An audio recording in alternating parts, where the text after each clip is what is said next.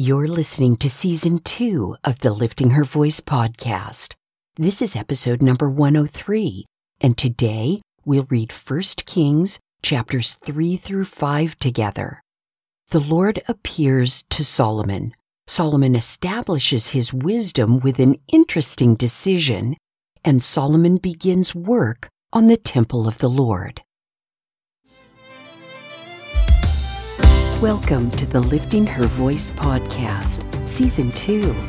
I'm your host, Joy Miller, and I invite you to grab your Bible and join me from the beginning, simply reading God's Word together.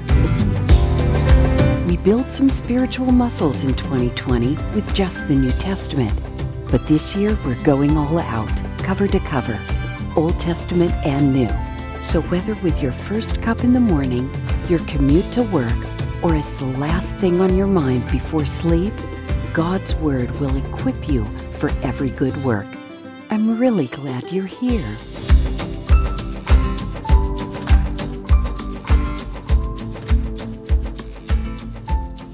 1 Kings chapter 3. Solomon made an alliance with Pharaoh, king of Egypt, by marrying Pharaoh's daughter. Solomon brought her to the city of David until he finished building his palace, the Lord's temple, and the wall surrounding Jerusalem. However, the people were sacrificing on the high places because until that time, a temple for the Lord's name had not been built. Solomon loved the Lord by walking in the statutes of his father David, but he also sacrificed and burned incense on the high places. The king went to Gibeon to sacrifice there because it was the most famous high place. He offered 1,000 burnt offerings on that altar. At Gibeon, the Lord appeared to Solomon in a dream at night. God said, "Ask, what should I give you?" And Solomon replied, "You have shown great and faithful love to your servant, my father David, because he walked before you in faithfulness, righteousness, and integrity.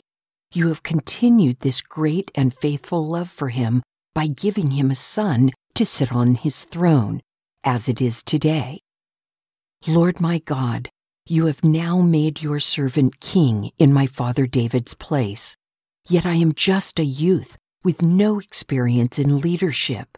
Your servant is among your people you have chosen, a people too many to be numbered or counted. So give your servant a receptive heart to judge your people and to discern between good and evil. For who is able to judge this great people of yours?" Now it pleased the Lord that Solomon had requested this. So God said to him, "Because you have requested this and did not ask for long life or riches for yourself or the death of your enemies, but you asked discernment for yourself to administer justice, I will therefore do what you have asked. I will give you a wise and understanding heart, so that there has never been anyone like you before and never will be again. In addition, I will give you what you did not ask for, both riches and honor, so that no king will be your equal during your entire life. If you walk in my ways and keep my statutes and commands, just as your father David did, I will give you a long life." Then Solomon woke up and realized it had been a dream. He went to Jerusalem, stood before the ark of the Lord's covenant, and offered burnt offerings and fellowship offerings. Then he held a feast for all his servants. Then 2 women who were prostitutes came to the king and stood before him. One woman said, "Please, my lord, this woman and I live in the same house, and I had a baby while she was in the house. On the 3rd day after I gave birth, she also had a baby and we were alone. No one else was with us in the house, just the 2 of us were there. During the night, this woman's son died because she lay on him. She got up in the middle of the night and took my son from my side while your servant was asleep. She laid him in her arms and put her dead son in my arms. When I got up in the morning to nurse my son, I realized he was dead.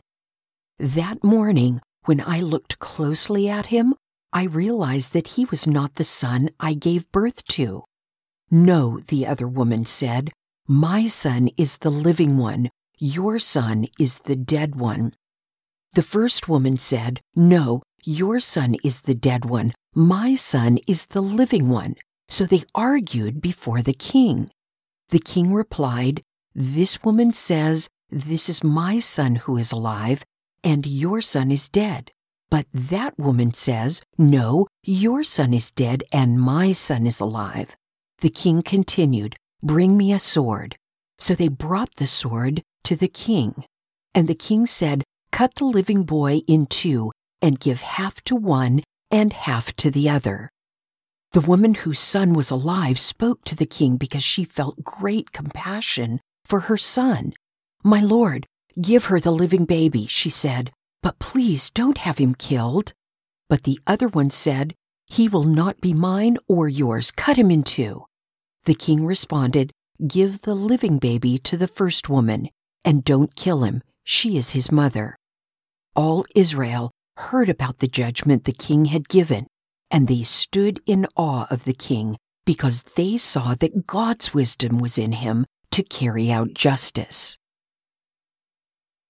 1 Kings chapter 4.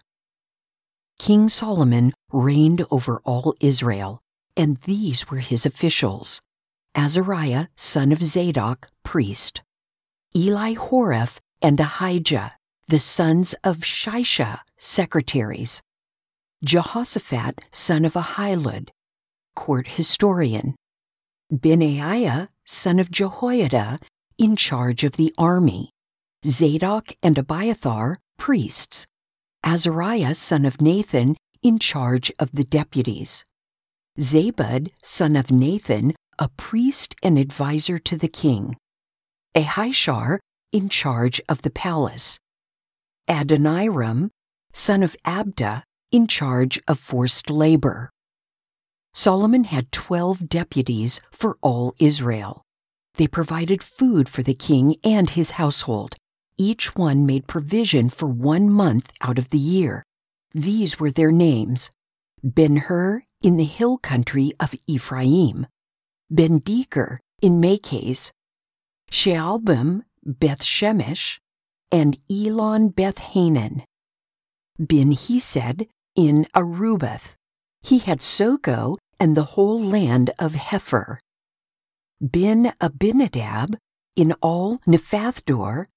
Tapith, daughter of Solomon, was his wife; Baana, son of Ahilud, in Taanach, Megiddo, and all Beth-Shean, which is beside Zarethan below Jezreel, from Beth-Shean to Abel-Meholah, as far as the other side of Jokmeam; Ben-Geber, in Ramoth-Gilead. He had the villages of Jair, son of Manasseh, which are in Gilead, and he had the region of Argob, which is in Bashan, 60 great cities with walls and bronze bars; Ahinadab, son of Iddo, in Mahanaim; Ahimaaz in Naphtali.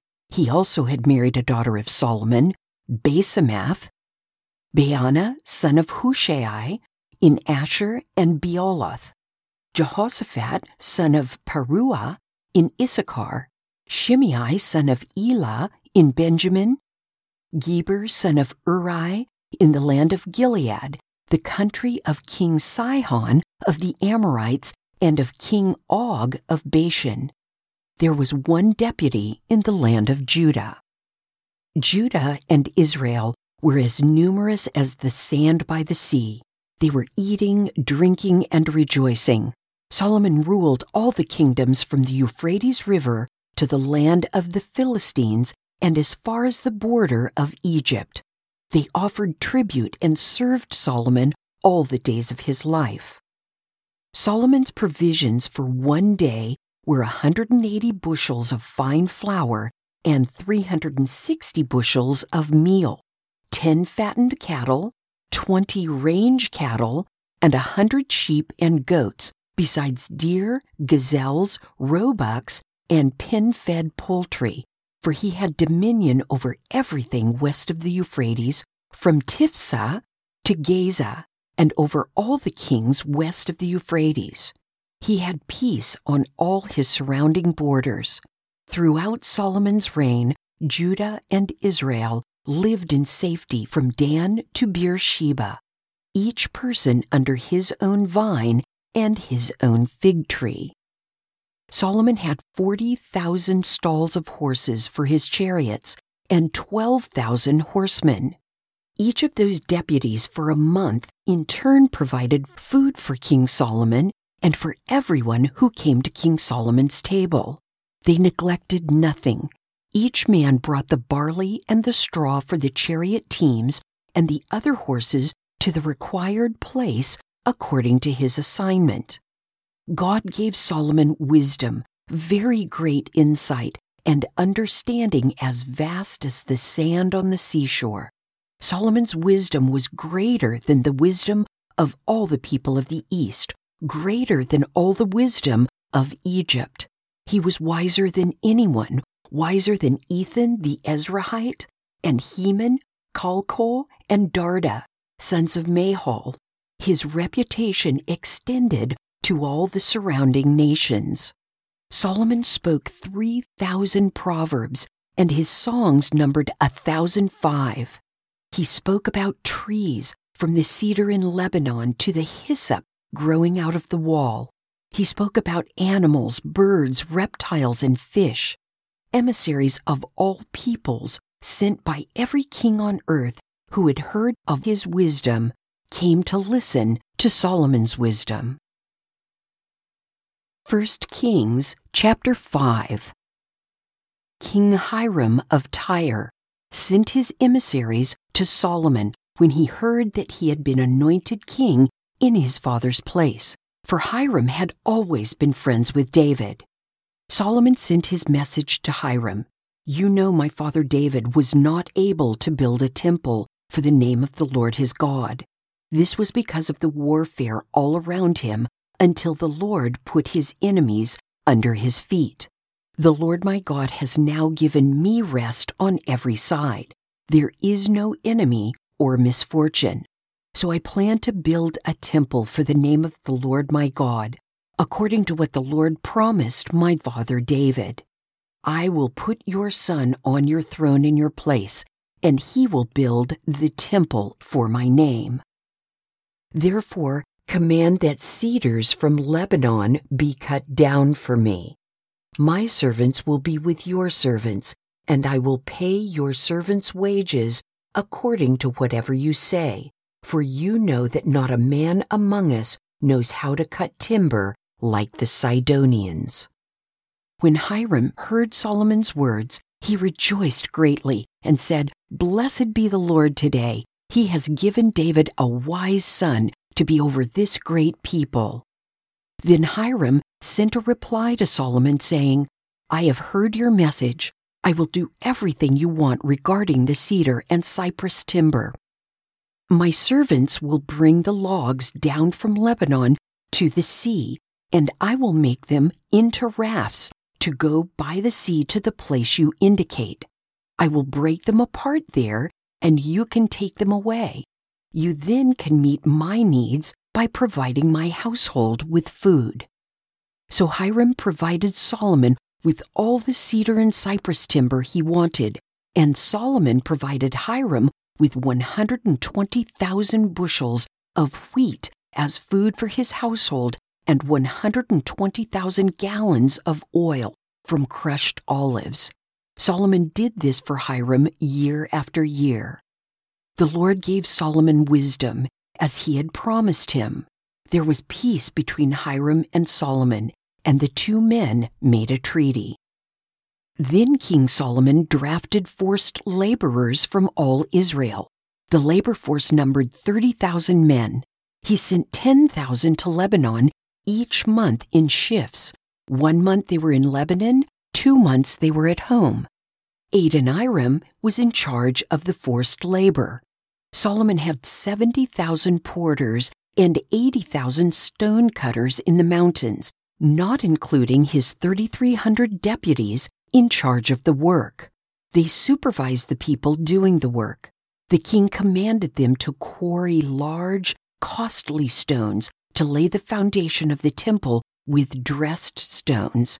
So Solomon's builders and Hiram's builders, along with the Gebalites, quarried the stone and prepared the timber and stone for the temple's construction. There's a humility about Solomon, isn't there? I mean, it certainly didn't last his whole life, but he definitely started out with it. He knows that ruling this kingdom is a big job, and his lack of experience was not going to cut it. So he asked God for a receptive heart to judge and the ability to discern between good and evil. And this pleased the Lord so much that he gave Solomon what he asked for and what he didn't ask for, riches and honor. A quick read through these chapters gives just a sense of the immense wealth running through Solomon's treasury. We do understand, though, why people complained about hard labor after Solomon died. Then again, God's words always come true. It was the people who wanted a king other than God, and this was the right of a king. I'd like to know what you think at liftinghervoice.com, Facebook, Instagram, or Twitter. Thank you for joining me here today. I pray that by spending time in His Word every day, you will be changed. Visit me at liftinghervoice.com with your comments and questions. And don't forget to visit the blog page while you're there. If you like the podcast, it would be great if you'd give it a 5-star review and share it with everyone you know. Don't forget to subscribe wherever you get your podcasts. See you tomorrow.